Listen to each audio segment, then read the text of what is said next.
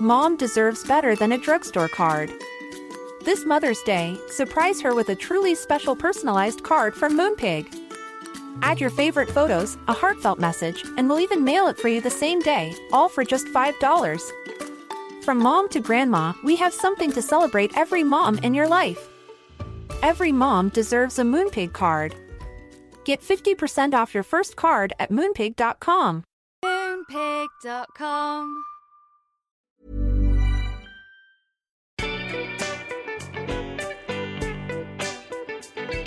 Hello and welcome to Sentimental Garbage, the podcast where we talk about the culture we love that society sometimes makes us feel ashamed of. My name is Caroline, and do you have some kind of businesswoman special?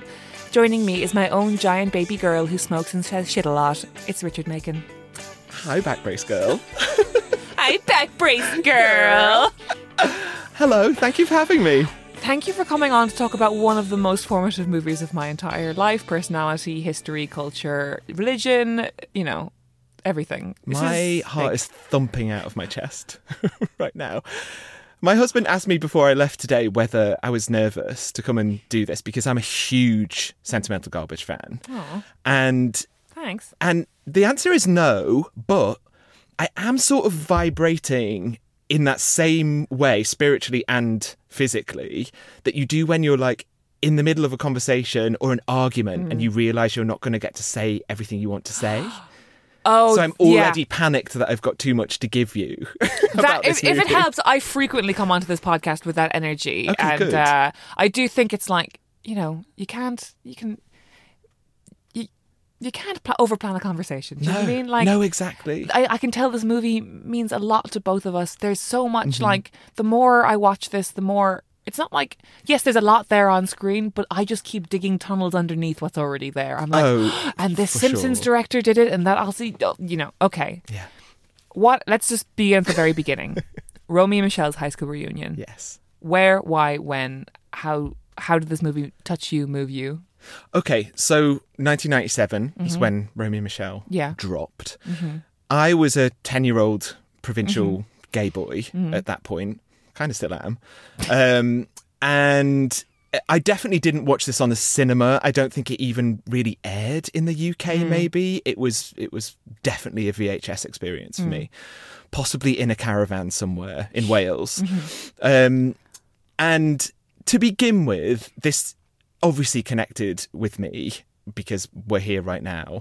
But to begin with, my appreciation of Romy and Michelle's high school reunion was very much, I don't know, surface level, because these were two beautiful women making funny noises and wearing bright colours. And then as I grew as a person, I'm already over-intellectualising this movie. No, this is what we do here. This is the jam. As I grew as a person, I sort of grew into my love and into my understanding of Romy and Michelle's high school reunion. Should we just call it Romy and Michelle from now on? Yeah. Because it's too long. Smart. A smart editorial choice from you. And yeah, it's probably the movie that I've watched the most. No, let's say that again. It's definitely the movie that I've watched the most out of any movie on planet Earth. I often describe it as it's the only movie that I can always watch and always willingly watch, including immediately after just watching it. So it's integral to my being, to my personhood. Okay. No, here's what I love about doing this podcast is that, like, so Romy and Michelle, as we're calling it, because we're on first name basis is with this movie, is a movie that is like a cult classic among people who really care about comedy. Right. Like, there's nobody out there who knows anything about comedy who will try and tell you this movie is bad. Like, only a very dumb person would tell you this movie is dumb. Yeah. But there are some people who appreciated it as the VHS cult classic, Lisa Kudrow vehicle that it is, and there are some people who it is like, it is the Rosetta Stone for understanding who they are. Exactly. And that's when something becomes sentimental garbage. It's not the thing itself, it's how you feel about it. So is true. Embarrassingly, overwhelmingly, emphatically emotional. And that's what I love about doing this podcast. I mean, I also feel sort of guilty and sort of imposter syndrome for being here because it is such a feminine movie about women, made in a large part by women, for women. And so I do kind of feel like an imposter as a gay man being here. But I think what's important to my appreciation of this movie is that sort of, as you often cover on this podcast, it began as a guilty pleasure. It began as something that I was embarrassed to like because it was naff, it was like it wasn't a blockbuster. It wasn't. Did you go to a boys' cinema. school? No, I didn't. Okay. But I went to a northern state Yeah, school. this is not a movie you're gonna like I'm not going to tell have people. a t-shirt and on clothes day, am I? Yeah. But as I sort of became more comfortable with my queerness, my sort of the conspicuous nature of my appreciation for this movie just grew and grew and grew, and I became less ashamed of loving this movie to the point where now I'm a flaming gay and I'm a flaming Romy and Michele fan, and I guess we'll touch on that as we go along, and why that is and what it is about this movie that speaks to the ladies, the gaydies, and the theydies. But it's grown with me, and I've grown with it. If that makes sense. It really makes sense, and I feel I'm not a gay man, but I certainly. I think of myself as a real friend of friends of Dorothy, and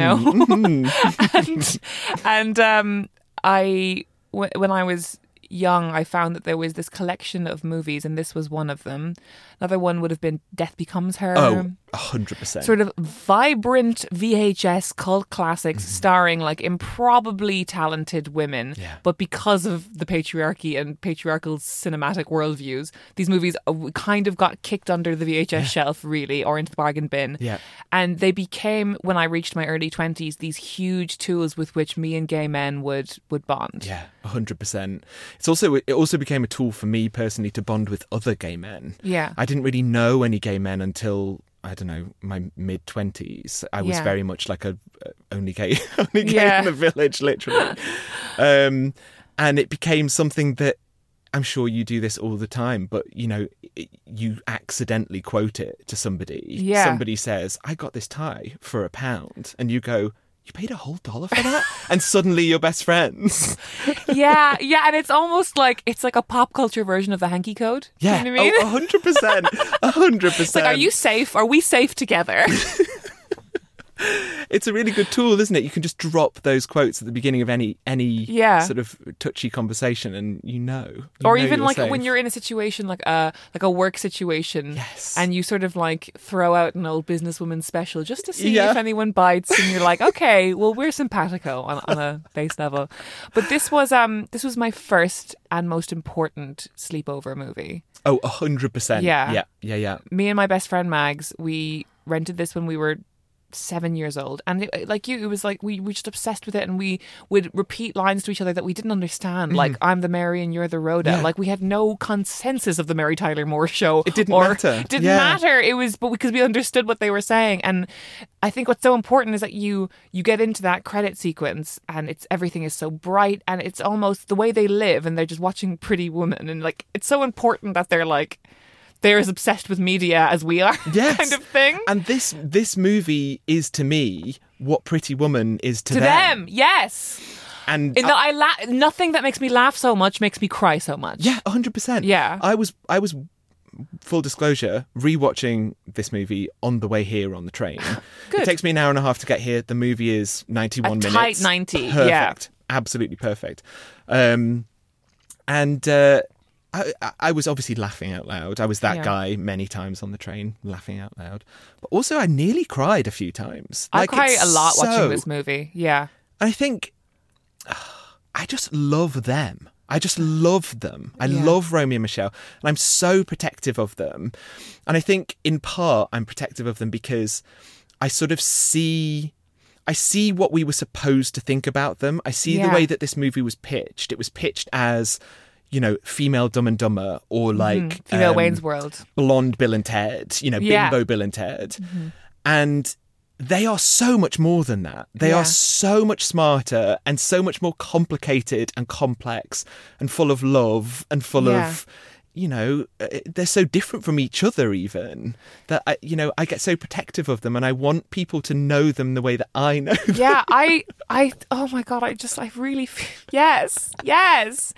And like, it sort of breaks every rule of mainstream comedy that there is. Like the point, like if we think of a Dumb and Dumber or a Bill and Ted or whatever, the point is that you get these like silly, schlubby, dumb characters who are often like, if it's like a Dumb and Dumber, they're often like incredibly selfish, weird, misanthropic, fucked up people, and we're not supposed to. We enjoy them because they're funny, but we don't want to be them. We don't learn from them. We don't learn from them, and whatever. And then what was supposed to happen is that they go on a escapade of some kind, and they learn in a way to be different and how to love, and there's generally a love interest, and then it all kind of gets wrapped up. And like, even the silliest, dumbest comedies need to have this spine of like a hero's journey going through it. Right. But this is a hero's journey in which the two characters learn that they don't need to change. Yeah. That like actually they were perfect as they were. And I think that's as well, going back to the queerness of it, because this is, whether you like it or not, an incredibly queer movie. I don't know if they realised that in making it, but it is in a lot of ways. And I think, to me, yes, this is a movie about breaking free from your hometown in order to become the person that you are. It's also a movie about pretending to be something you're not to impress people that you already hate. Yeah. Which I know how to do. I've done it my whole life. I've done it. That's what being a provincial gay in the 90s was all about. But, it's also weirdly it's also a movie about people figuring out that the toolkit that you put together in order to survive high school is actually super valuable, not just in a relationship way, but also in like a commercially capitalistic viable way. They made dresses in order to survive high school, and then suddenly they've got a shop on Rodeo Drive or whatever. And I drank custard behind the newsagents to get through high school, and now I'm a chef. So these are the threads, I think, that tie me to this movie. No, you're so right. And like, when I think of the things that like got me through school is like rewatching movies like this. Yeah. And Your Death Becomes Her, and all these kind of like silly, strange, marginal, but now considered classic movies. And now like so much of my life is just liking these things out loud for money. Yeah. Oh my God. And ain't life grand, Yeah, you did it. You're Heather Mooney enjoying cigarettes her entire life and then realising she can make a career out of it. I am Heather Mooney. Do we need to go through briefly what the plot even is for people who don't know this movie? Or I find that very hard to believe. Okay. But like you're right. Should we elevator pitch it? Yes. Would you like to elevator pitch it? You seem like you're ready. It sounds like I'm ready, doesn't it? Okay, so Romy and Michele's high school reunion, on the purest surface level of understanding, is a movie about two lifelong best friends who are Valley Girls and who pretend to be successful inventors and businesswomen in order to impress their fellow alumni at their high school, the 10-year high school reunion in Tucson, Arizona. Which I only know how to pronounce because of this movie. Same went for Alan Cumming, apparently. Fun fact. He didn't know how to pronounce Tucson before he did this movie. Good. And ultimately, their big lie is revealed. But also in that revelation, they realised that they didn't need to do the big lie. They were good enough all along. Yeah. Yeah. And when you talk about the sort of like queer allegory of this movie, I think there's this thing where like, so we open in on them and they're watching Pretty Women pretty women. They're pretty women watching Pretty Woman. Yes, exactly.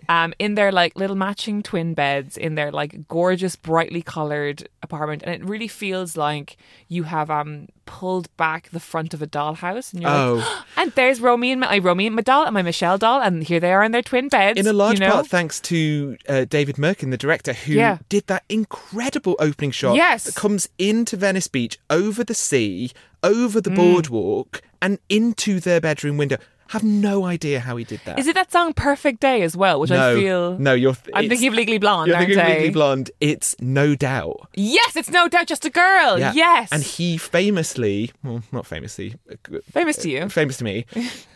He got the rights to that song before No Doubt had dropped. No, and the studio weren't into it. But by the time, they came to releasing the movie, or at least editing the movie, No Doubt had become huge. Yeah. And the studio were like, well, can we get more? Can we get more of their songs? And the director was like, no, these guys are the biggest band in the world right now. Do not even get in touch with them, because they will strip our rights for this song. Because they've forgotten that they gave this to us. Wow, I love that. I know. And I love that as well. I noticed this on my latest watch as well, is that the music at the beginning of the movie is very 90s. It's very then. It's very like sort of present day. But the music in the middle of the movie, as they're sort of regressing and going becomes back very in time, 80s. Yeah, in line with the mixtape that Michele makes for their road trip. Mm-hmm. And then at the end, when they're, let's fold scarves, and they've succeeded and they've come out the other end and they've got this boutique, it's this like super 90s dance track, this upbeat, almost even early noughties dance track. Yes. And it's like present, past, future. They had to go back to see how far they had come. Oh, and that was the podcast. There's your soundbite. Wow, that's beautiful. Very beautiful. That's so beautifully put. But like, they love their lives, and it's so. And there's the simplicity of their dialogue is just so delicious and yummy. And also, it's like, because I think lots of people fall in love with this movie when they're children, and it's not as ridiculous to you that the fact that their exchanges are things like, oh, I hate throwing up in public. Oh, me too. Like, that sort of seems like kind of a genuine piece of dialogue when you're a 7-year-old. You're like, oh, I hate throwing up in public, because it's like so unbelievably stupidly obvious. And I think it's so important that that's the line that people latch onto so often, because that's the... Do you know much about where Romy and Michele came from? Yes, but... Because that's directly... So Romy and Michele were two ancillary characters in a play. Yeah, well, they started off as being an improv creation of the Groundlings. Yes. Where Lisa Kudrow and the writer of this movie, Robin Shift, first met as part of a troupe. They kind of emerged naturally during an exercise. Yeah. The exercise was so funny to people that, me too, kind of thing. And people were just so, Robin Shift remembers being like, people were just so overjoyed to see these people in a way nothing I had created before. Yeah. And so they became this play. Yeah, I mean, they were 7 minutes of the original version of this play, and they got a welcome applause every time they entered the stage. So immediately obvious that these were two, these were the stars, really. Which is funny, because it's like we're living in it's like a great bimbo era at this point. It's like this is a real emergence of the bimbo with the heart of gold, because we had Clueless like 2 years prior, and who else am I thinking of as well? Well, Heathers well had happened. That was more 80s. But it was... Do you think that it was as fond of bimbos as we are now? Because... This is a hard thing to say, because, like... It's because again, you and I watched this movie as very young children. Yeah. It's hard to know what exactly they were originally pitching it as, in terms of like, who are we laughing at? Because I feel so firmly that I'm on their side. They're my friends and they're my Barbie dolls. Yeah, 100%. Yeah, this feels like if the like BFI were doing, inspired by the Barbie movie, here's our retrospective of like Barbie-ish movies. Yeah. This feels like it would be in there, and so would like Legally Blonde, and so would Clueless. They're very important movies of like showing someone that you don't have to, that like these beautiful characters who are silly and often vapid, but are so full of heart, and who we're so on the side of, and are worth rooting for, nonetheless. And I think in part that conflict of interest, or that confusion, comes from the fact that, in my opinion, Robin Shift, the the writer, I think she was laughing with them. Yeah. And I wonder if the director, David Merkin, was laughing at them, because he's a Simpsons director, like you said. Yeah. Which is very much sort of laughing at the characters. So I don't agree. Oh, we're going to fight. Oh, I knew this was going to happen. This is why I was vibrating. I'm a huge Simpsons fan. And I think that like a huge part of the reason why this movie works as well as it does is because it's David Merkin. Okay. I mean, obviously... Oh, same. No, I totally agree. I'm totally with you. But I guess maybe it was the studio that was laughing at them. Yeah. And that was definitely how it was sold to the general public. And like, have you seen the trailer for this movie? It's terrible. Really? What's the vibe? They just get it so wrong. It's exactly what we said. They pitch it as Dumb and Dumber, but with estrogen. Yeah. And it's just so wrong, because that's just totally not what it is. Yeah. They're so much smarter than that, and I don't know, it's so much more sensitive than that kind of, stupid buddy movie. Yeah. And the real heart of it becomes so evident when they get the invite to the 10-year reunion, and they are like, oh, everyone's going to be so jealous of us. This is going to be great. And like, we didn't really enjoy ourselves back in high school, but we always had fun with each other. Yeah. Let's go back and like show them all what babes we are. Yeah. And then doing this questionnaire and realizing that maybe they haven't achieved or done as much as they had thought. And going back to this kind of queer allegory thing, it really watching it again last night, it really put me in mind of a conversation I had with a close friend recently, who is queer, and who sort of said to me, they were like, sometimes I feel like, I look around and like, what have I really done? Like and this is a person who had like a very storied and very hard background. Right. And I couldn't believe they were saying this to me, because I was like, you've survived. Yeah. Like you survived everything that you've been through, that is both does and doesn't have anything to do with your sexuality. And like, how could you not see how could you not see what I see, kind of thing. And it really does feel like this reassuring thing of like, surviving is enough. Getting out is enough. It doesn't really matter what you do once you get out. Yeah. Once you're not under the cloche of like an oppressive small town mentality, where in Michelle's words, everyone look like they're going to a hoedown all the time. Yes. Like, that's like enough. Yeah, exactly. And I think for many years, as everyone does, I played who am I? Am I Romy or am I Michele? Yeah. And I think what's so gorgeous about this movie is that actually I'm both of them. Like inside you there are two wolves. One is called Romy, one is called Michele. Everyone talks like this. Yeah. And I say that because Romy's character is exactly what you described. It's that sort of self-doubt. It's that introspective, like, oh God, what are people going to think? Like, we've not done anything with our lives. Like, and Michele, there's this gorgeous scene when they're filling out those questionnaires that you just mentioned, where, Romy says, oh God, now that I look at this, I don't know how impressive our lives are. And Michele, like, looks over at Romy's questionnaire as if to say, like, really? Like, is yours different from mine? Because mine looks great. And Michele is this, like, sort of, as they call it, deludinoid, but in the most beautifully innocent, peaceful sort of, I don't know, peaceful way. And I have both of those people inside me. And I love that moment in the tail end of the movie where Michele finally steps up to Romy and says, well, do you think you can stop being such a baby? Yeah.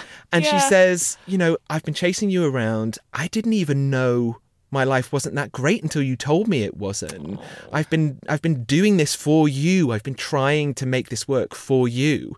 Turns out, I think we're great. I think we're awesome. And that's sort of my own mantra. Do you think you can stop being such a baby? To myself all the time. I have to keep that Romy in check because, there's nothing wrong with a bit of ambition to sort of take you out of high school. But just listen to Michele sometimes. She's right. Oh, it's so beautiful. And it is such a lovely, like wonderful love song to the codependent friendship of like, I'm a real monogamist, and I've been that way with partners, romantic partners, but I've also always been that way with best friends. Like, I always have like incredibly intense marriages to my best friends kind of thing.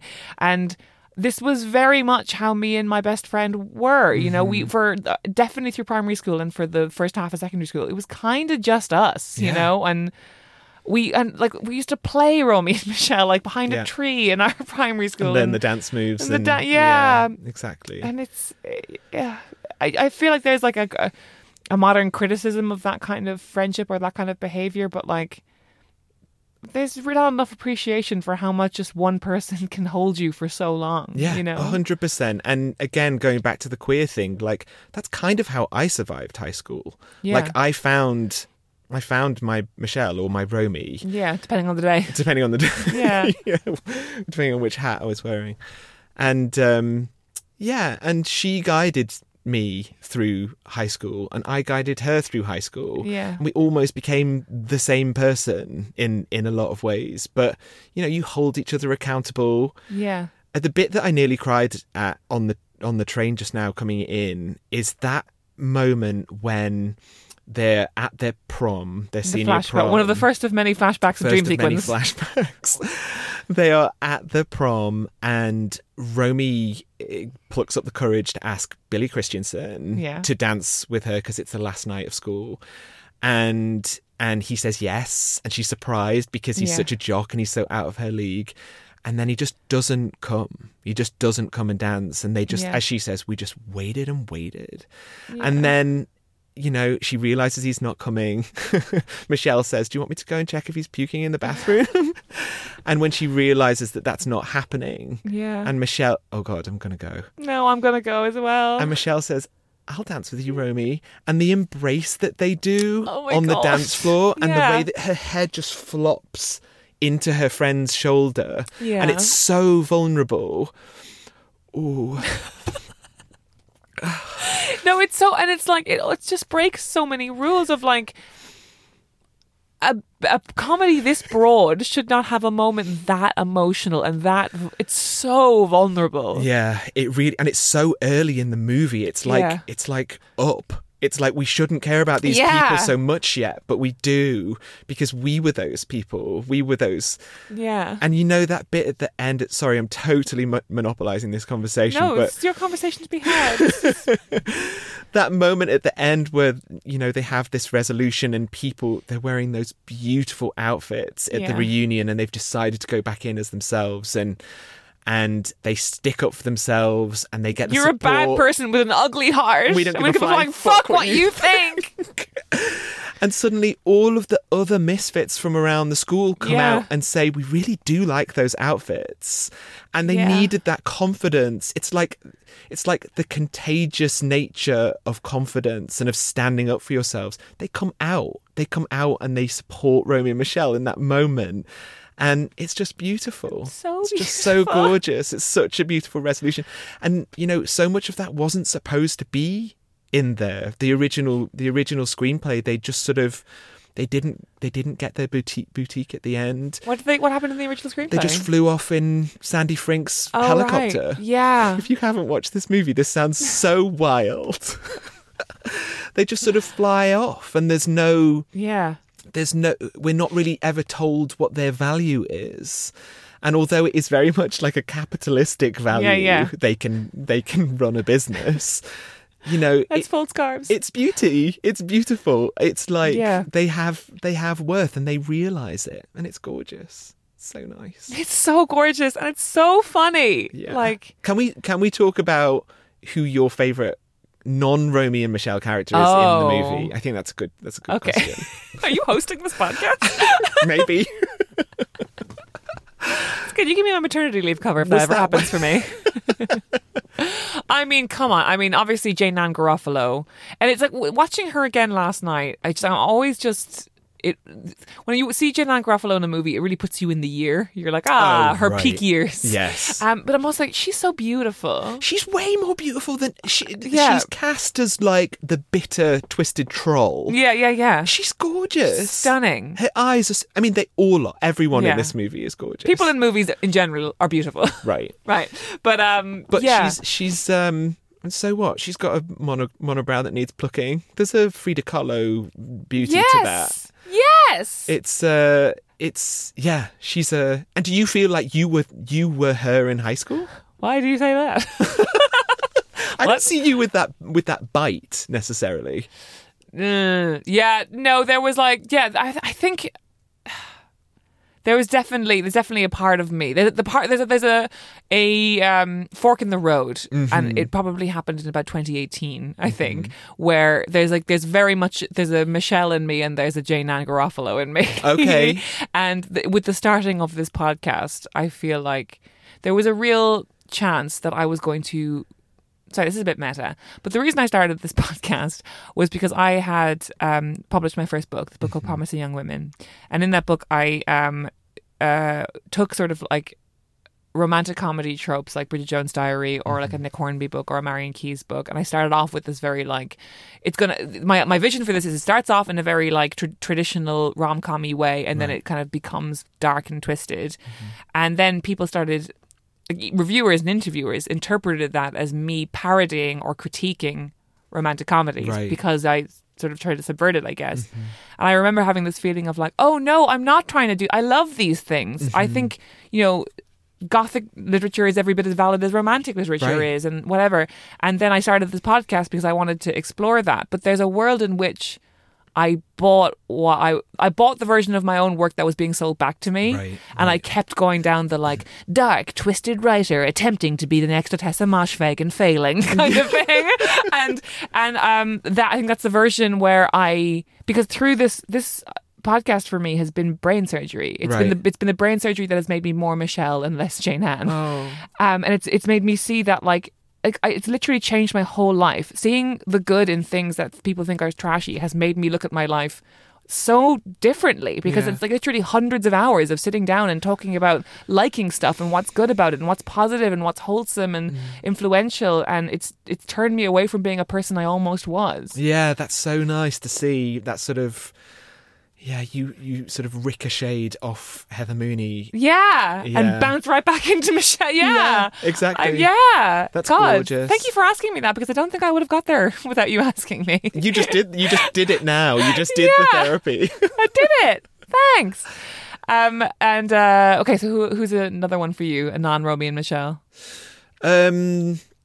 She's definitely not me. It's definitely not who I was, but I will always feel really protective and over Toby Walters. Yeah. And just her, okay, maybe she is me. I less so now, but as a teenager, I felt like, I don't know, I felt like I was always having to downplay or hide my enthusiasm for stuff.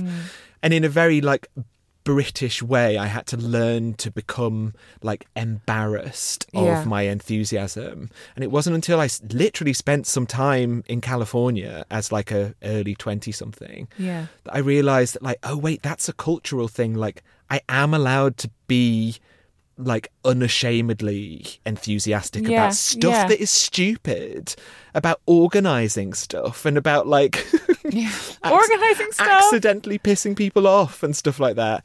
And so I do totally bond with Toby in that way. Yeah. And also she just always gets told to fuck off, and then she gets to that point at the end of the movie where she's like, please don't tell me to fuck off. It really hurts my feelings. And that's that bit also makes me well up when I see it. 100%. Because the thing is, it's like there are so many small characters in this movie, and all of them are granted this amazing pathos, even though they're all so silly and they're such caricatures of the people we remember from high school. Because like everyone's memories of high school, particularly if they're, the ages of these people in the movie and up, like people do become blurry. Yeah. And because there's so much media about high school, I think there are probably girls I went to school with who are probably harmless that I have attached Regina George thoughts to simply because of the fading of memory plus the influence of high school media. And also the sort of blindness that we all had in high school to the fact that everybody was miserable. Everybody's life was being and going made through like somebody. a hormonal storm that like they would never be matched again in their life, Yeah, and I think, although don't crucify me here, but I think that is one of the very, very few flaws with this movie, in the sense that like through a 2023 lens, we never really get that redemption for the A group. We never really get that redemption for Christy Masters. Some people do just suck, though. Some people are just born evil. But, you know, there's a sort of weird disdain, for example, to like motherhood. And it's a very, like, for sure. 90s feminism way of looking at like what it means to be a successful woman. Yeah. And the fact that, like, you know, they were happy to just settle down and have children, but Romy and Michele obviously see that as regressive or whatever. Yeah. But, and I do hope their babies look like monkeys.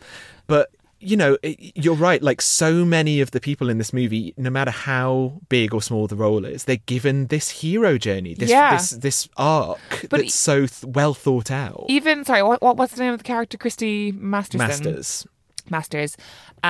Even she kind of, even though she is the only real villain of the piece, she has this kind of pathos moment of like, oh, did you become a news anchor like you wanted? And she goes, oh, what? No, I don't even have time to watch TV, since I became a mother. And I think it's it's so broad and it's so funny, and it could be in a sketch, but it's also this real wink into people who do exist and who like convince themselves that their dreams were never their dreams. Right. You know? We all do that. Yeah. We all do that to an extent.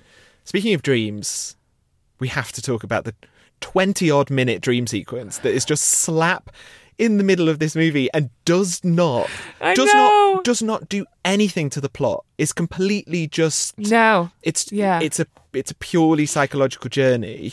And one of the things I realised on this latest watch that's so beautiful about the dream, because the dream is surreal and odd and fucked up. And gets more surreal as it continues. It starts off being quite ordinary and it's like convincingly what happens, and then suddenly like it sort of outs itself as Michele being a dream. Is topless and she just floats out the window of the limo. After being hit by a limo and flying over the top of the limo. But the thing that's so beautiful about the dream sequence for me is that even though it's Michelle's dream and they've just had this falling out in, you know, moments ago in the car, in her dream, Romy gets what she wants as well. Yeah. Romy gets with Billy Christensen. Yeah. And they, you know, go off and get married and live a happy life and have children together. And yes, they're not friends at the end of it. But, you know, it just shows this sort of like indelible friendship that they have, where like even though they've fallen out and even though she's in a dream sequence, she's wanting the best for her best friend. I know. So yeah, to get us back into the chronology, and I think that's beautiful, and I do want to get into it. I just want to place this more in the movie of like they are driving to the reunion. They have the Post-its falling out, which... Yeah, so they decide... What I love about this, with no foreshadowing, there's no moment in the beginning of the movie where, like, Romy is looking at a Post-it and like, like, there's no mention of Post-its beforehand. She just comes up with it. Yeah. And if this were a script going through any studio today, it would be like, we need just a button, just so we need some foreshadowing on that, just so it doesn't feel totally random. Yeah. But this movie is like, no, it's totally fucking random. They invented Post-its. I think maybe the closest we get to foreshadowing is the fact that she bumps into Heather Mooney, who is an inventor at the beginning of the movie, and she did invent a quick burning paper, which is kind of similar to a Post-it. So that's fun and psychological. That feels like very fun and natural and psychological in a kind of a zany way of like paper inventor Post-its. But they don't suggest that there's any psychological connection in that moment. It just sort of pops out of thin air. So Romy's idea to impress the people entire high class school is that they should come up with something. They should pretend that they invented something that nobody knows. And also, who invented it. This is only triggered after they go into a deli to change into their suits. Ask for the businesswoman special off this random deli lady, and she's like, "What kind of business y'all in?" And the silence. The silence. Because they have nothing prepared. Yeah. It's that moment as well. I mean, you're very kind calling it a deli. It's like a roadside. Yeah. Every man in there looks like Matty Matheson. It's like, it's incredible. And she's this beautiful, like, gnarled, like, aged diner lady. A real Simpsons character. Yeah. You know? Come again. What kind of business y'all in? It's that moment for me as well that reveals another queer through line, which is that essentially they're drag queens. Yeah. They're doing executive realness. They're doing business drag. And this whole... And they're sort of teetering and they kind of move like drag queens. They're sort of clip-clopping around the place like... And the whole movie, in a sense, is about passing, right? It's about like passing as successful, passing as beautiful, passing as femme.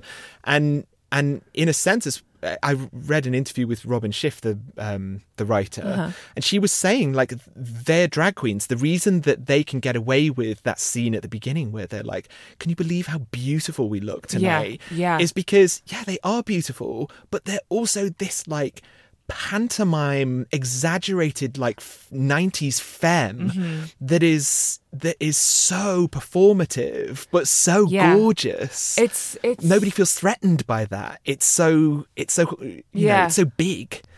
And that continues throughout the whole movie, even to the end when they're in those gorgeous those shiny plastic blue dresses. and pink. Yeah. And the costume designer was the same costume designer as Clueless. Oh, that makes so total sense. Yeah. All tied together. And I don't know if you ever saw this. There's the Starfleet logo on Romy's dress. Oh, yes. Because Mira Sorvino was a huge Star Trek fan. And the costume designer was like, well, this is supposed to be you in your, like, truest form. So let's make this a Star Trek dress. Isn't that gorgeous? That's so gorgeous. And, like, we haven't even talked about their styling that much, which is such an important part of I think why children love this movie and then why they go on to love it as adults is that, like, they look like people who drew pictures of what a pretty lady looks like when they were kids, and because they've never had anything infiltrate their worldview, because they're just this self-contained pod of two, they're a subculture of two people. They're just like their vision of what's beautiful or what's appropriate or what's feminine has never changed. It's stayed in the world of Barbie because they've never stopped playing Barbies. They are one another's Barbie. They are, you know, that's so true. Down to, like, the continuity between what they're wearing on their bodies and their jewelry, like that scene where they're in the laundromat doing the questionnaires, and Romy has a beautiful, like, form-fitting, very 90s top with, like, 3 of hearts like card on, and her earrings are a pair of dice. And it's just like, it's so Barbie. You're so right. It's such a... It's like, this is... It's that satisfaction you feel when you look at a dollhouse and it's like, oh, and look, the books have real text in them and the lamp really works. It's like this detail thing that is just, even though they're sexy, it's just not for men, you know? Oh, for sure. It's not for straight men. No. That's for sure. No, yes. But yeah, I mean, it was, in a sense as well, for me, I was living vicariously through them. Not that I was never not allowed to put on my mum's high heels. I had very, very open-minded parents in that sense. But, like, I've never done drag, but I feel like I feel like maybe this was my gateway drug to Drag Race. Like, this was their... This was that. They were doing a really sort of amped up femininity. And Mira Sorvino as well talks about how the inspiration for that voice that she does, which is kind of like part Valley Girl, part surfer boy, part like Midwest. It's so dislocated. Yes, dislocated is the perfect word for it. She was saying that, like, part of her inspiration for that was her sisters, her older sisters, and she grew up in New Jersey, and they were, trying. This was their drag impression of a Valley Girl in New Jersey. And she was trying to do that voice, and she said there was a sort of, when she read the script, there was a weird sort of masculinity to Romy that she tried to bring in through that sort of depth that she delivers everything Ramon. with. Oh, Ramon. It's such a...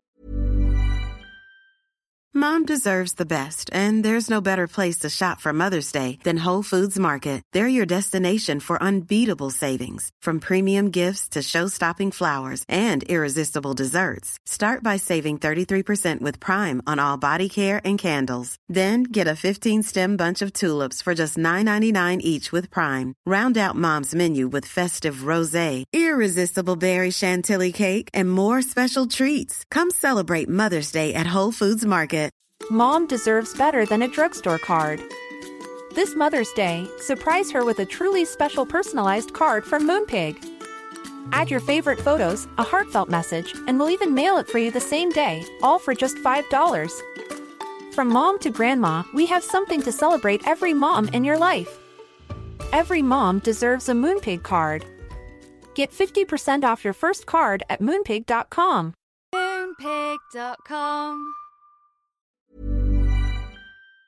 It's so unlike any other voice that you almost think that must be her real voice then, kind of thing. This is kind of the main reason I know Mira Sorvino. And Mighty Aphrodite, which is a bad film she's very good in. She won an Oscar for it. She won an Oscar. Like the year before this came out. Yeah. And no, maybe it was earlier than that. But she basically got this role because she won an Oscar. Because the original Romy was an actress called Christy Mellor, I think she was, in the play. Right. And Lisa Kudrow originated and Lisa Michele. Kudrow, yeah. Yeah.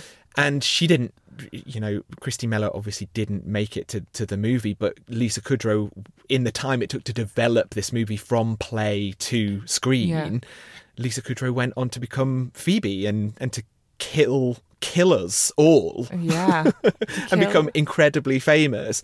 And so obviously they, she went on to be cast as Michele, but they needed, I think the studio were afraid of having too many TV people in their movie. Oh. So they got Mira Sorvino, who had just won her Oscar for Mighty Aphrodite. Wow. And she was at the time dating Quentin Tarantino. I know, and there's all these references in the movie. Yeah, which is bonkers. But this is a conversation that comes up a lot about this movie of like, if it were two men, there would be 4 movies and a Disneyland ride, right?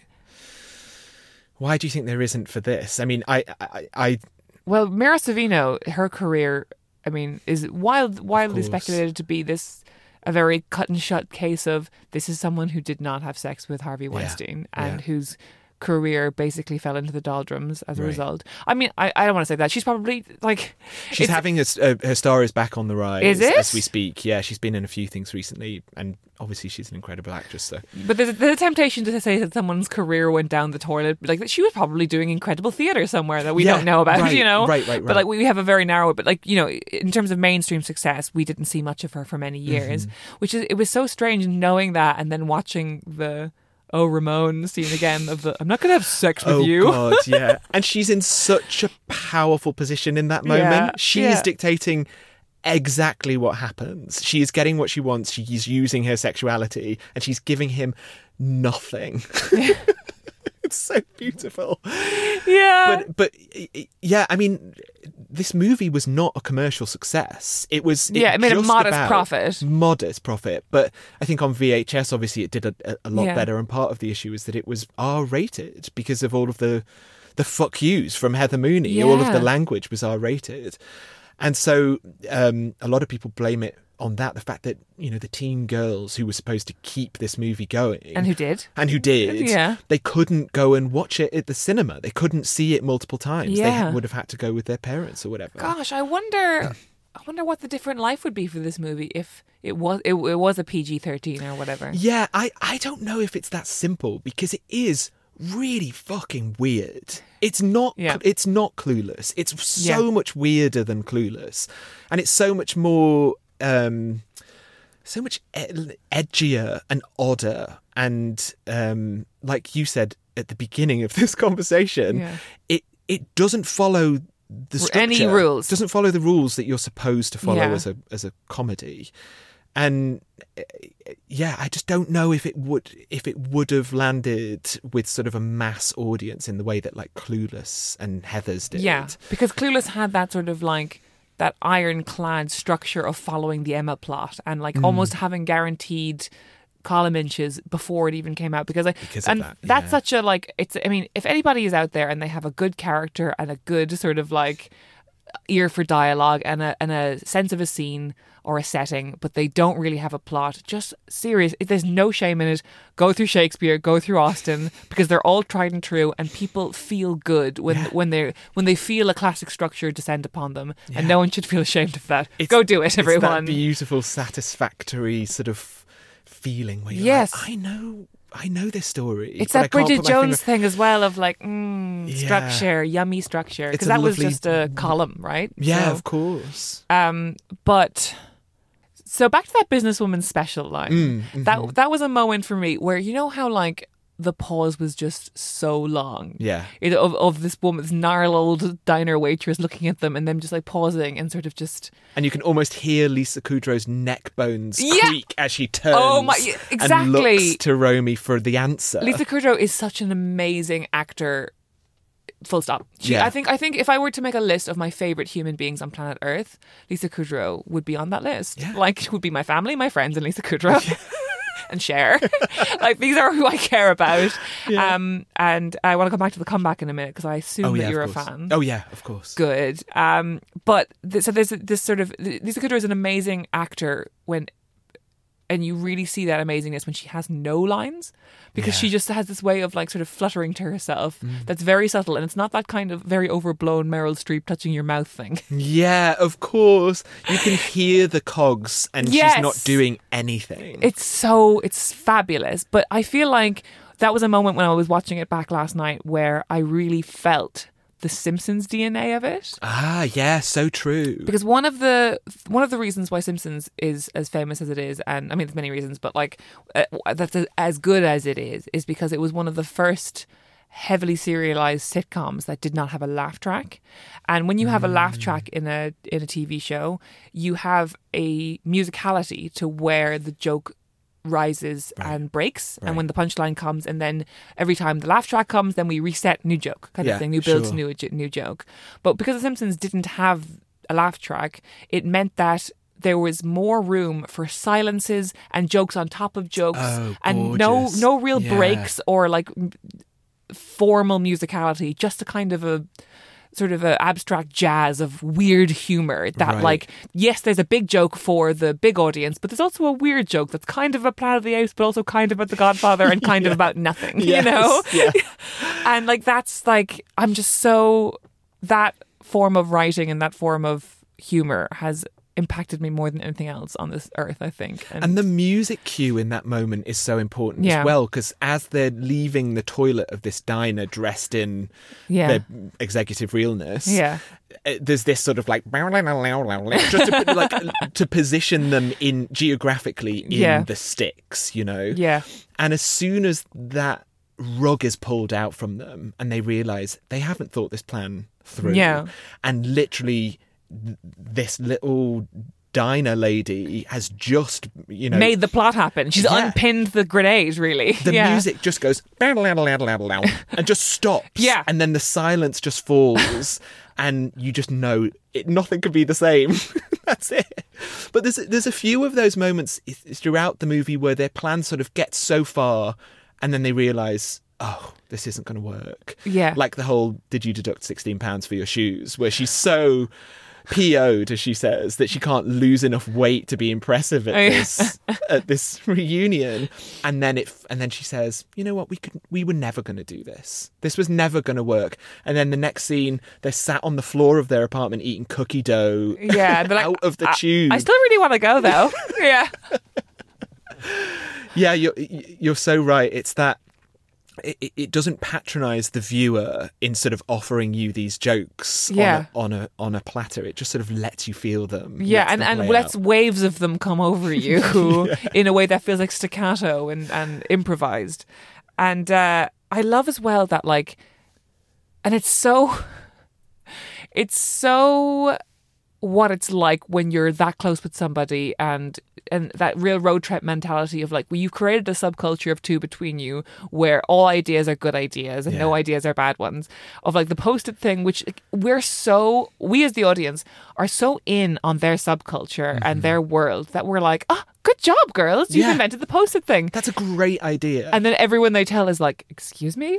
It doesn't play out. Yeah. Even when not with one person. Yeah. It doesn't work anywhere. Nowhere. And like, even when the lie is being told perfectly, even before Heather Mooney comes and again is that little diner lady and pulls the rug out from under them in front of, you know, the most important people. Yeah. It's still not landing. The way that Romy delivers the lie to Christy Masters Christy Masters is not impressed. No. She's like, okay, okay, you invented Post-its and what and what? But like, yeah, do you think is it that nobody believes them and they're just being like, here's that weird girl from high school saying something weird again? Or is it just a lack of respect for, like, as she calls it, ball-busting career women? Oh, yes. Because that's what she says to Lisa Luda, who is the editor at Vogue. Yes. Leaves the A group to become the editor at Vogue, and her sort of burn to her is like, you're just jealous because unlike some other ball-busting career dried women, up ball-busting career women I could mention, we're all happily married. Yeah. And then she goes, yes, that's right, Christy, keep telling yourself that. Which is just the most beautiful comeback, which I've tried to use in my life many times and it never lands. I know, yeah, it's like, it's such an obvious and 90s thing to say, but the actor just sort of really delivers it. I think that's the first time anyone said it ever. Keep telling yourself, Keep telling that. yourself that. She's the inventor of keep telling yourself that. Who, P.S. Yeah. Talk about this for serendipity. Elaine Hendricks, who plays Lisa Luda, followed me on Instagram yesterday. You are fucking joking me. Nope. Can you believe that? She's my Instagram presence is all about vegan food, and she's a vegan, so it's not at completely School Night Vegan. At School Night Vegan. It's not completely unreasonable that would happen. But yeah, yesterday. Oh, did you message her? Of course I did. What did you say? Of course I sent her a picture of my family and my pet. No, is it? No, I just told her what we were going to do today and how bonkers this is. That's wow. She didn't reply. It's fine. That's fine. She's a ball-busting, dried-up career. She thinks your designs are interesting. She's amazing. No, she's a huge animal rights activist. Oh, shit. Okay. Massive, very, very vocal sort of activist out there. Yeah. Oh, I'm so jealous. I know. She's great. She's fantastic. And she was also, before Romy and Michele happened, she was in The Parent Trap as the Is stepmom. she Meredith? Yes, she's Meredith. Oh my God. So yeah, wow. it's almost like she's ageless, and kind of still is. She's still so beautiful. And Alan Cumming in an interview said something really gorgeous about her, which was, never has a nicer person been so capable of playing a bigger bitch. It's just something about her face. It's just so perfect for playing a bitch. But apparently she's just a wonderful human being in all respects. Well, that's nice. Yeah, isn't that gorgeous? What's her name again? Elaine Hendricks. Lisa Luda. Oh. Yeah. I love that. And I feel like that's a character who, again, all of these people, they are, outsized and they feel like they could all be SNL characters. Mm-hmm. But they also, the reality to them, there was always, in those bitchy group of girls, there was always one girl who was kind of nice and sort of shouldn't have been there, but was almost there by dint of having a perfect face, but had a more interesting thing going on. And they almost didn't cast the woman that they chose. I can't remember her name for the life of me, but the person they chose for Christy Masters, the lead, the Regina George of the scenario, they almost didn't cast her because she was not beautiful enough to be that girl. And Robin Schiff, the writer, was like, as a woman, I know that in school it's not about that. No. It's about your, big bitch energy. Yeah. You do not need to be the most beautiful woman to be the biggest bitch in school. Yeah, or the most powerful. Or the most powerful. Yeah, yeah, exactly. So that's she so was true. cast, and she's perfect. Down to the Christy Masters Christensen. The way she says her own name is just fantastic. So beautiful. So perfect. I also wanted to, again, I keep going back to the queerness of this movie. Yes, that character feels very lesbian coded. Yeah, as Lisa Luda's power, white power. Sorry, this is very Broad City of me, but her white power suit that she wears. and also the fact that, I don't know, we could touch on this, but I don't know if it's necessarily canon, but the sort of asexual nature of their relationship and the poly nature of the relationship with them at the end with Sandy I've Frink. been saving this because I didn't want to get into the time after time of it all too soon. Yeah, okay. Because it's Am I splooging too early? No, I think we've hit a good point now, actually. Okay. We've warmed up, there's been foreplay. Yeah. Because there's nothing in cinema I take more seriously than that time after time dance. No. And also how beautiful that the song they chose for that gorgeous reunion dance was the same song that Romy was stood up to at the prom. And the way that Michele and Sandy are supposed to be the two that are dancing, but she says, only if Romy can dance with us. Yeah. And she sort of drags that trio together in a sort of, I don't know, I do feel like we need... Michele is very complicated from a romantic perspective because it seems like the only people she's attracted to are gay men. Yeah. Because the only person she talks about having a crush on is the guy from the drama group when they're looking through the yearbook at the beginning. Oh, yeah. She's like, I had the biggest crush on, I forget what his name is, but then it zooms. She's like, well, I wonder why he didn't like me. And then it zooms in on his face and YMCA comes on. Yeah. So she's clearly that girl that loves the gays. And also in her, uniting with Alan Cumming, she still is getting with a gay man at the end. It's just, it's as well as it's so important. And I think about in the dream sequence, and in the dream sequence, it's how it ends is that like they both ride off into the sunset with the men that they're quote unquote supposed to be with. Yeah. Michele with Sandy, who's played by Alan Cumming, and who's had copious plastic surgery. Yeah, and looks like Christopher Walken. Yeah. What's so weird is that the dream sequence is quite near to things that happen in reality. Like Alan Cumming predicts that he's very successful and has a huge glow up, and Michele goes off with Sandy. Romy goes off with Billy. They both go off to have long marriages, and that's when you really know it's a dream sequence, and you're like, what? But it's what I think what's like really beautifully and like fantastically and surreally done by these two sequences. One of which is like they go off into the sunset with different men, and one of which being like, they go off into the sunset, the three of them. Is that like the happy endings that are planned out for women, they don't allow for there to be people in your life who are closer to you than the men that you may love. Oh my God. And like that would be a loss for Michele, for her, for like, even if she got married a millionaire and was loved deeply, to not have Romy in her life being her number one person would still be a net loss, Think how much of like female romance culture is about, or at least female coming of age stories are about putting aside your childhood friendships and learning to be one person to one person, learning to be a wife or a mother or whatever. And I think it takes pretty big balls in 1997 to say like, no, actually, the most important relationship in this scenario is this friendship. Yeah. Is this sisterhood.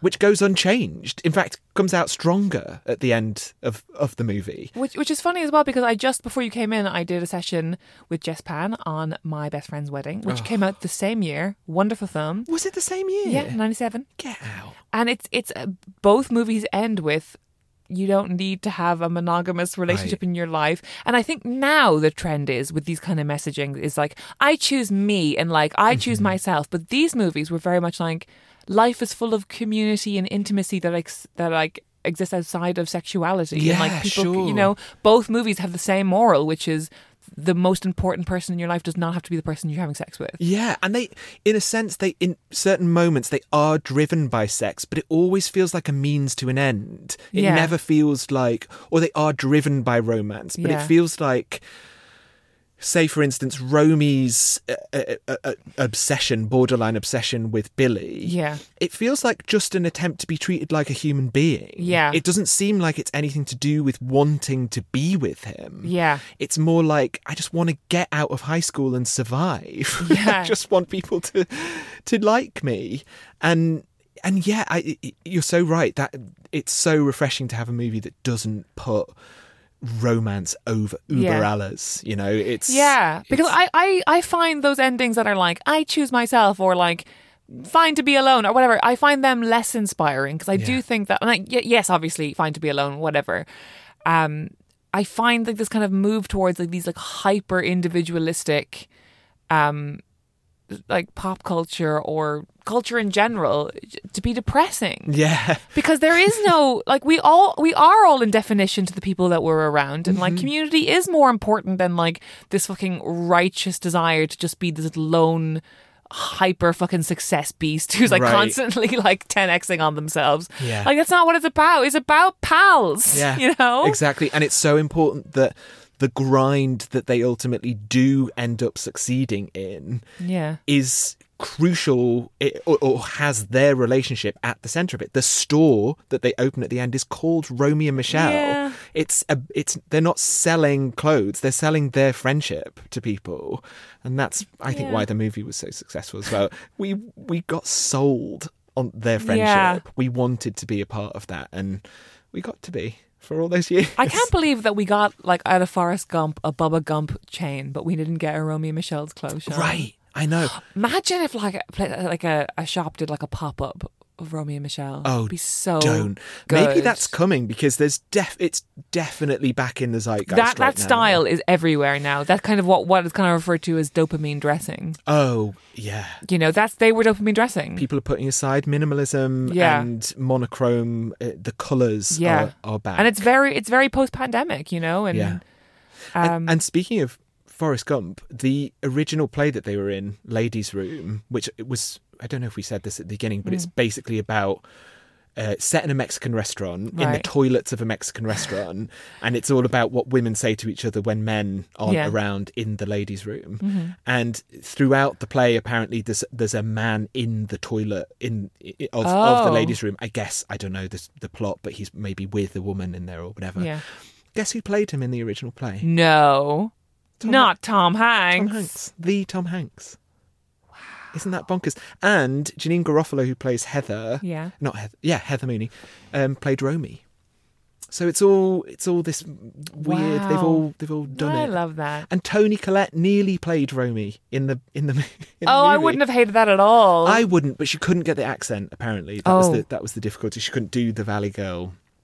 God, and she would have just come off Muriel's Wedding as well. Exactly right. Fresh off the yeah, fresh off the movie.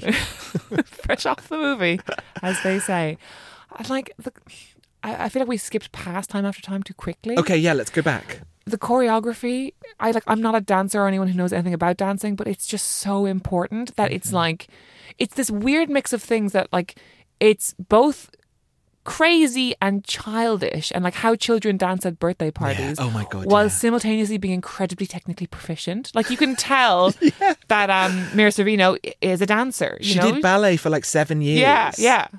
And she shows it. And apparently the choreographer knew that and wanted to, and that's why it's this weird sort of Frankenstein hybrid of like interpretive dance that's very doable by of just like wavy arms and like and ballet. It's very balletic, but as well it's really like cumbersome and clumsy and like kids who have rehearsed a dance and who are now doing it for you. It's like a step away from like sliding across the floor on your knees. It's really close to that. And apparently they could not stop pissing themselves doing it. They had to do so many takes because they were pissing themselves laughing so much. It's just so funny. But it's this gorgeous, and I think so obviously so many movies close with a dance sequence like that, and you know, Napoleon Dynamite and whatever. But Napoleon Dynamite, that dance sequence, I know people are obsessed with it, but it totally leaves me cold. Oh, for sure, there's no emotion in it. Yeah. But this one, I guess, is I love that it's about their friendship, but you know, and if you look at it having just like dropped in on the movie, you'd be like, who's that guy? Why is he there? Yeah, because like they really have no relationship with him. No. But they like, it's this weird thing of they just like have this incredibly codependent little subculture of the two of them, but they're like, just let him in. They're like, because they realised that he was a misfit too. Yeah. He was the same as them, even though they looked down on him. Yeah. I feel like that dance is almost their apology to him. Oh, Richard. You know what I mean? It's almost like saying, yeah, you can sit with us. Yeah. That's okay. And it clearly means a lot to him. His face at the end when they're in that sort of like Thai statuesque position. And he's just, he's got this gorgeous, relaxed, satisfied grin on his face. It's just gorgeous. It clearly means a lot to him. Oh, yeah, because like Sandy is the person who did what they were pretending to do. Like he really is the most successful person, and he has all these houses. Like that great speech of like, oh yeah, successful. House in Aspen, house in Acapulco, yeah. Staff at 14. Yeah, exactly. And it's like, it's such a silly lesson, but it's brought him nothing, you can tell. Right. Except for this opportunity to possibly impress the people he went to school with. And it's like, there's still one thing he doesn't have. Yeah. Your own country? No. Michele. Yeah, it's gorgeous, and I think there are a lot of people out there who begrudge him being so central to the closing scene and to their resolution. Oh, really? Yeah, and understandably, because it's sort of like, it doesn't. Yeah, who is he? Really? Yeah, and if it wasn't Alan Cumming, it wouldn't work. This is exactly what I was going to say. Again, it loops right back to that whole Michele being into gay guys thing. Yeah, and it's so unthreatening and atypical and queered. It's so subversive because it is Alan Cumming, because we know that he's kind of just playing along with it too. Yeah. So yeah, I don't begrudge him being there. I love it. But even if it was like, and I'm probably saying this because I was talking about my best friend's wedding earlier, if it was like a Rupert Everett, it wouldn't be the same. Like another openly queer actor. Because he's hot, maybe? Because he's hot and he's bulletproof, and like there's something so true, so vulnerable about Alan Cummings. And Alan Cumming is hot in his way. Of course. Don't get me wrong. Not coming for Alan Cumming. But it... I'll come for Alan Cumming. Oh God, don't say Cumming. But he's so non-threatening. He's so, I get why he's there. It's okay. I think that's why it's so powerful, because it's so gentle, but it's so triumphant as a scene, Yes. Oh, yeah. Yeah, and it's such an incredible feat, that this like death-defying leap that this movie makes, and you completely go along with, of like these two knockout blondes who are just incredible looking and like just legs and tits everywhere, that they would be outsiders or misfits, is such a nuts concept, but we totally buy it. And we do have to touch on the fact that, even in the flashbacks, Mira Sorvino's sold to us as the fat girl. Yeah. And this film is very like 1997 in the sense that it is kind of fat-phobic. There are literally 4 non-white characters in the whole movie, and they say... Well, I'm surprised that you counted 4. Nothing. Yeah. They're just used as the butt of a joke about not being able to understand English, which is gross. Oh, yes, and of course. Obviously, we see that differently now. But... we do a lot of suspending our disbelief in this movie, because it's Lisa Kudrow and Mira Sorvino. Like, they are insanely beautiful as teenagers with a back brace or not. Yeah. I have to say, that's my all-time favorite line from Christy Masters when she's bullying them in school, and she comes over and goes, "Can I have the rest of this?" And she takes the whole hamburger. It's so weird. It's so passive aggressive, and no, it's aggressive. There's nothing passive about it. It's full aggressive, but it's just, I just love that nobody does anything, nobody moves. Yeah. And in fact, Michelle's response is like, "Wow, she can be really nice when she wants to be. She just doesn't see it. I know. She doesn't hear it." I think this is where we air our bullying grievances now. I think this is part of the podcast. My Christy Masterson, I was in school, had my phone on the table. She was sitting next to me at it was some study period or whatever. Picks up a pencil, stabs her pencil through my phone screen. Through it wasn't a Nokia 3210, it was more advanced than that, but it was like a Nokia vibe. And I remember just being speechless that it had just it was very much the burger scene of just oh my God, how can a human being just do this? That's so violent. It was so, and this is, it wasn't that she had targeted me previously or anything. She was just I was somebody who meant nothing and didn't matter, right? So therefore could just be kind of ambiently picked on. And I just freaked out. I was like, what the fuck? And she kind of walked away. She was like, it was a fucking old phone, and just walked away from me. You don't get to decide how old my phone is. You don't get to decide how old my phone is. And then I was so incensed, and I was it boggled my brain. And I kind of went up to her later in the day when she was with her little crew of being like, are you going to pay for my phone? Or like, what's Good the for deal? you. Yeah, but like her entire posse just sort of like looked at each other and then at me being like, why are you freaking out? And like the made me feel gaslighting. mad. Oh my God. It's like I had a fairly pleasant time at school generally, but like that was one moment where I was like, I can't believe I'm in an 80s film. Yeah. Oh God. It happens. Kids are fucking horrible. Yeah, we were like 17. It's like our final year of school. This is like... I mean, I can believe it. It's horrible. I definitely wasn't bullied because I always had friends and I always sort of... I think I always knew my worth, which is your biggest power as a teenager, to just know what you're good at and why you matter. And I think I always knew that I had a sense of humour. I could always laugh my way out of a situation or make other people, you know, my porcupine spines was comedy, as it is for so many people. But the biggest, most humiliating thing that happened to me in school was that we had, in a very sort of American way, even though this was in an English school, we did the vote thing where you vote for like who's the most attractive, who's got weirdly like who's got the best legs and stuff like that. Oh yeah, which was really crazy, creepy and odd, especially because children. And it was managed by the adults who were teaching us. We were 16. Yeah, it it's was horrible. So weird. We had a similar thing. Fucking mad. But one of the categories was coolest person. Coolest person. Yeah, and a lot of people, it must have been a lot of people, it must have been a critical mass, agreed to vote for me as coolest person, ironically, because I definitely was not the coolest person. And I won and I got it. And oh my God, Carrie. I go up to, you know, to collect this award in front of the whole year.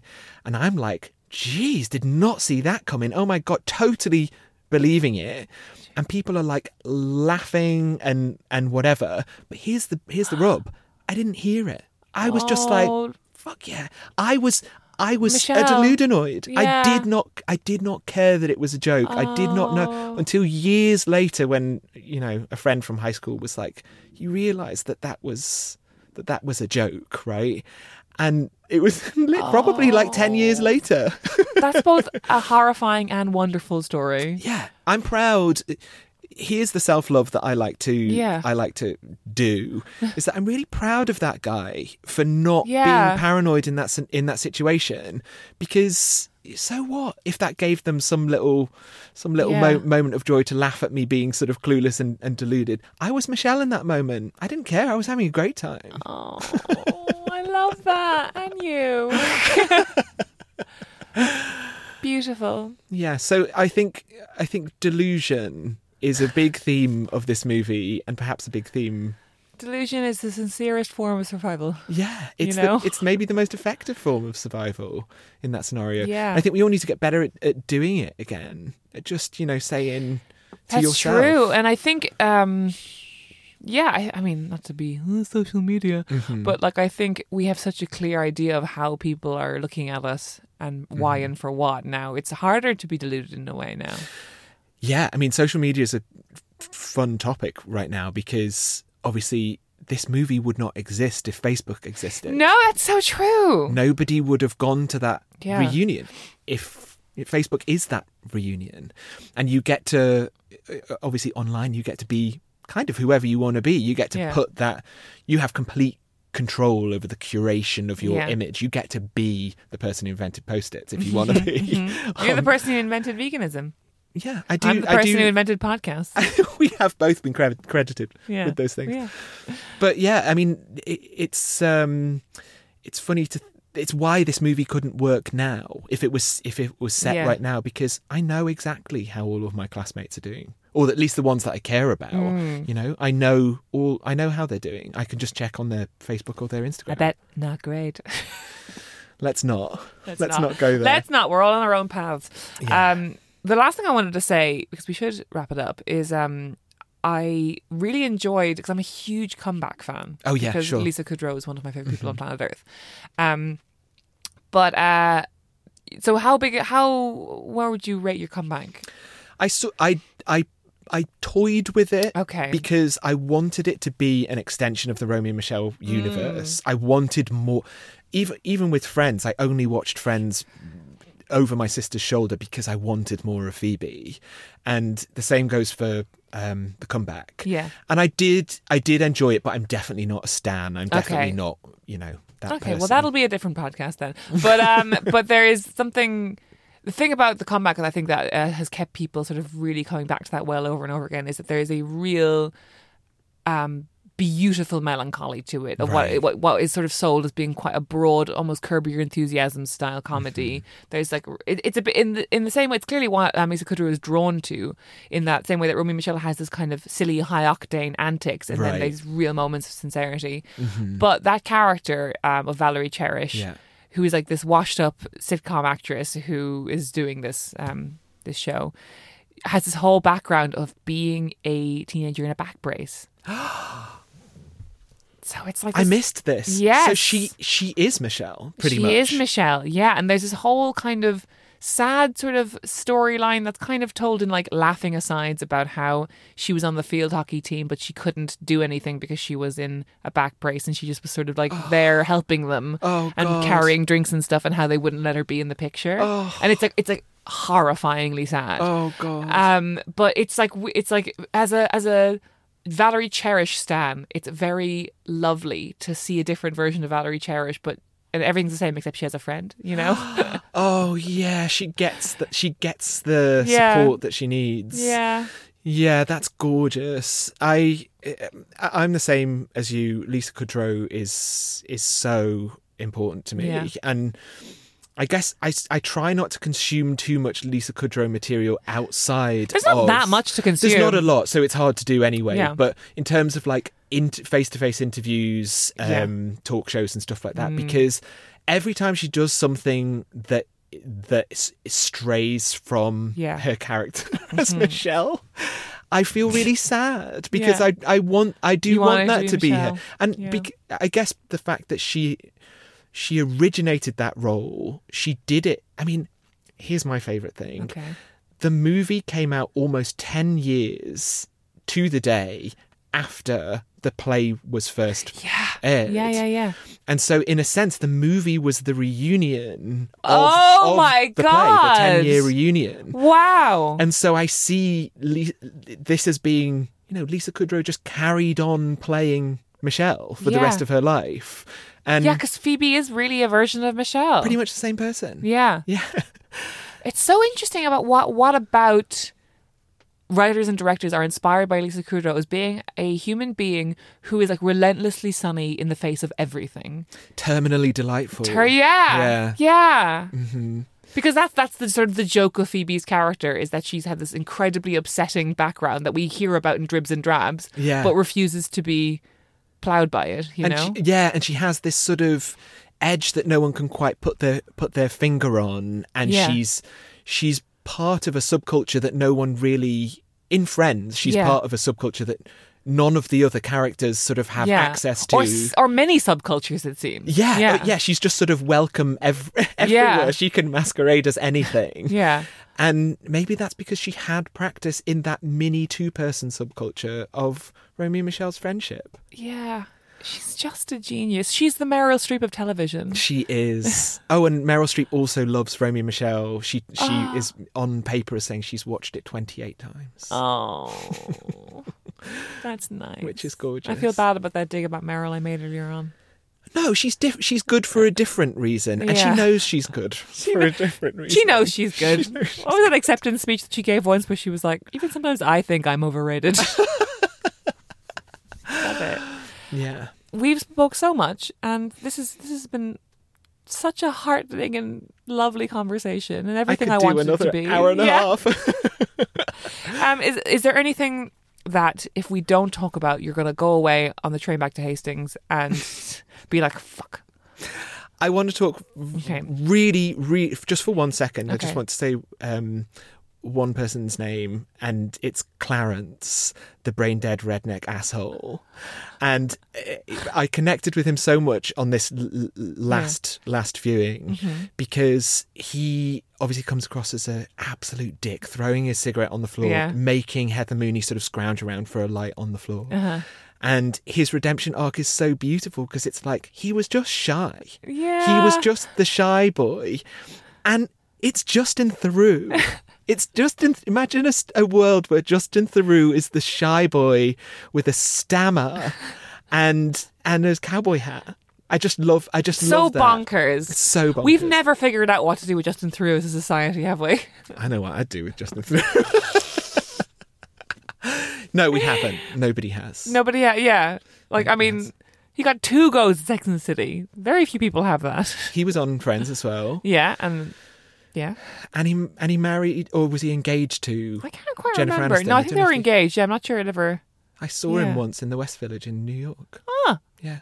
And my first response, rather than Justin Theroux, was like, brain dead redneck asshole. Yes. Yeah, there we go. Beautiful. Richard, this has been a delight. An unmitigated delight. Thank you so much. Oh my God, thank you for having me. Oh, and I couldn't find my top. Tell me about your books. This is your first book. Anything you can cook, I can cook vegan. Yes, this is my first book. It has nothing to do with what we've just talked about, but we connected via Instagram, and this is very much something that's grown out of my Instagram presence. But yeah, this is my first cookbook. It's called Anything You Can Cook, I Can Cook Vegan. And I will go out there to say it's the funniest vegan cookbook that you will read. Maybe the funniest cookbook you'll ever read. It's just stupid. It's just really stupid. And I think lots of cookbooks in general are very earnest. But it's very nostalgic. It's very personal. I've shot, styled, and made all of the foods. And what? You shot this all yourself? Yeah, it's all me. Oh my God! I cannot wait to cook something from this. And read it just as a text. It's my high school yearbook, essentially. Oh, this is lovely, and I hope everyone I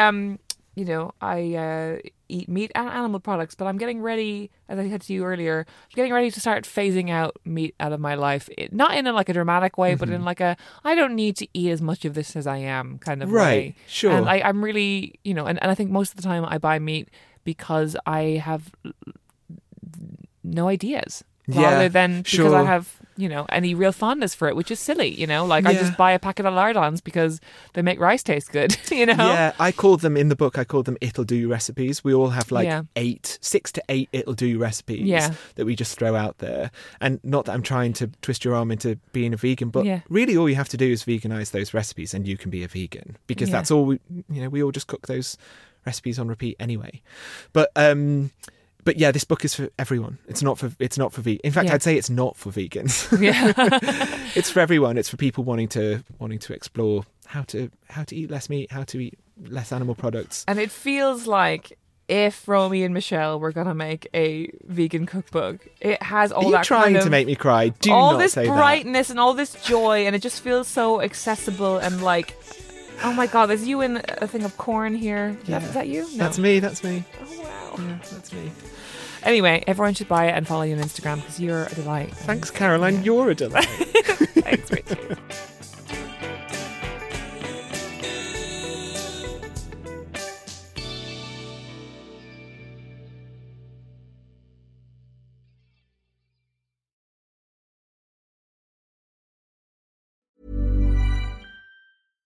Mom deserves better than a drugstore card.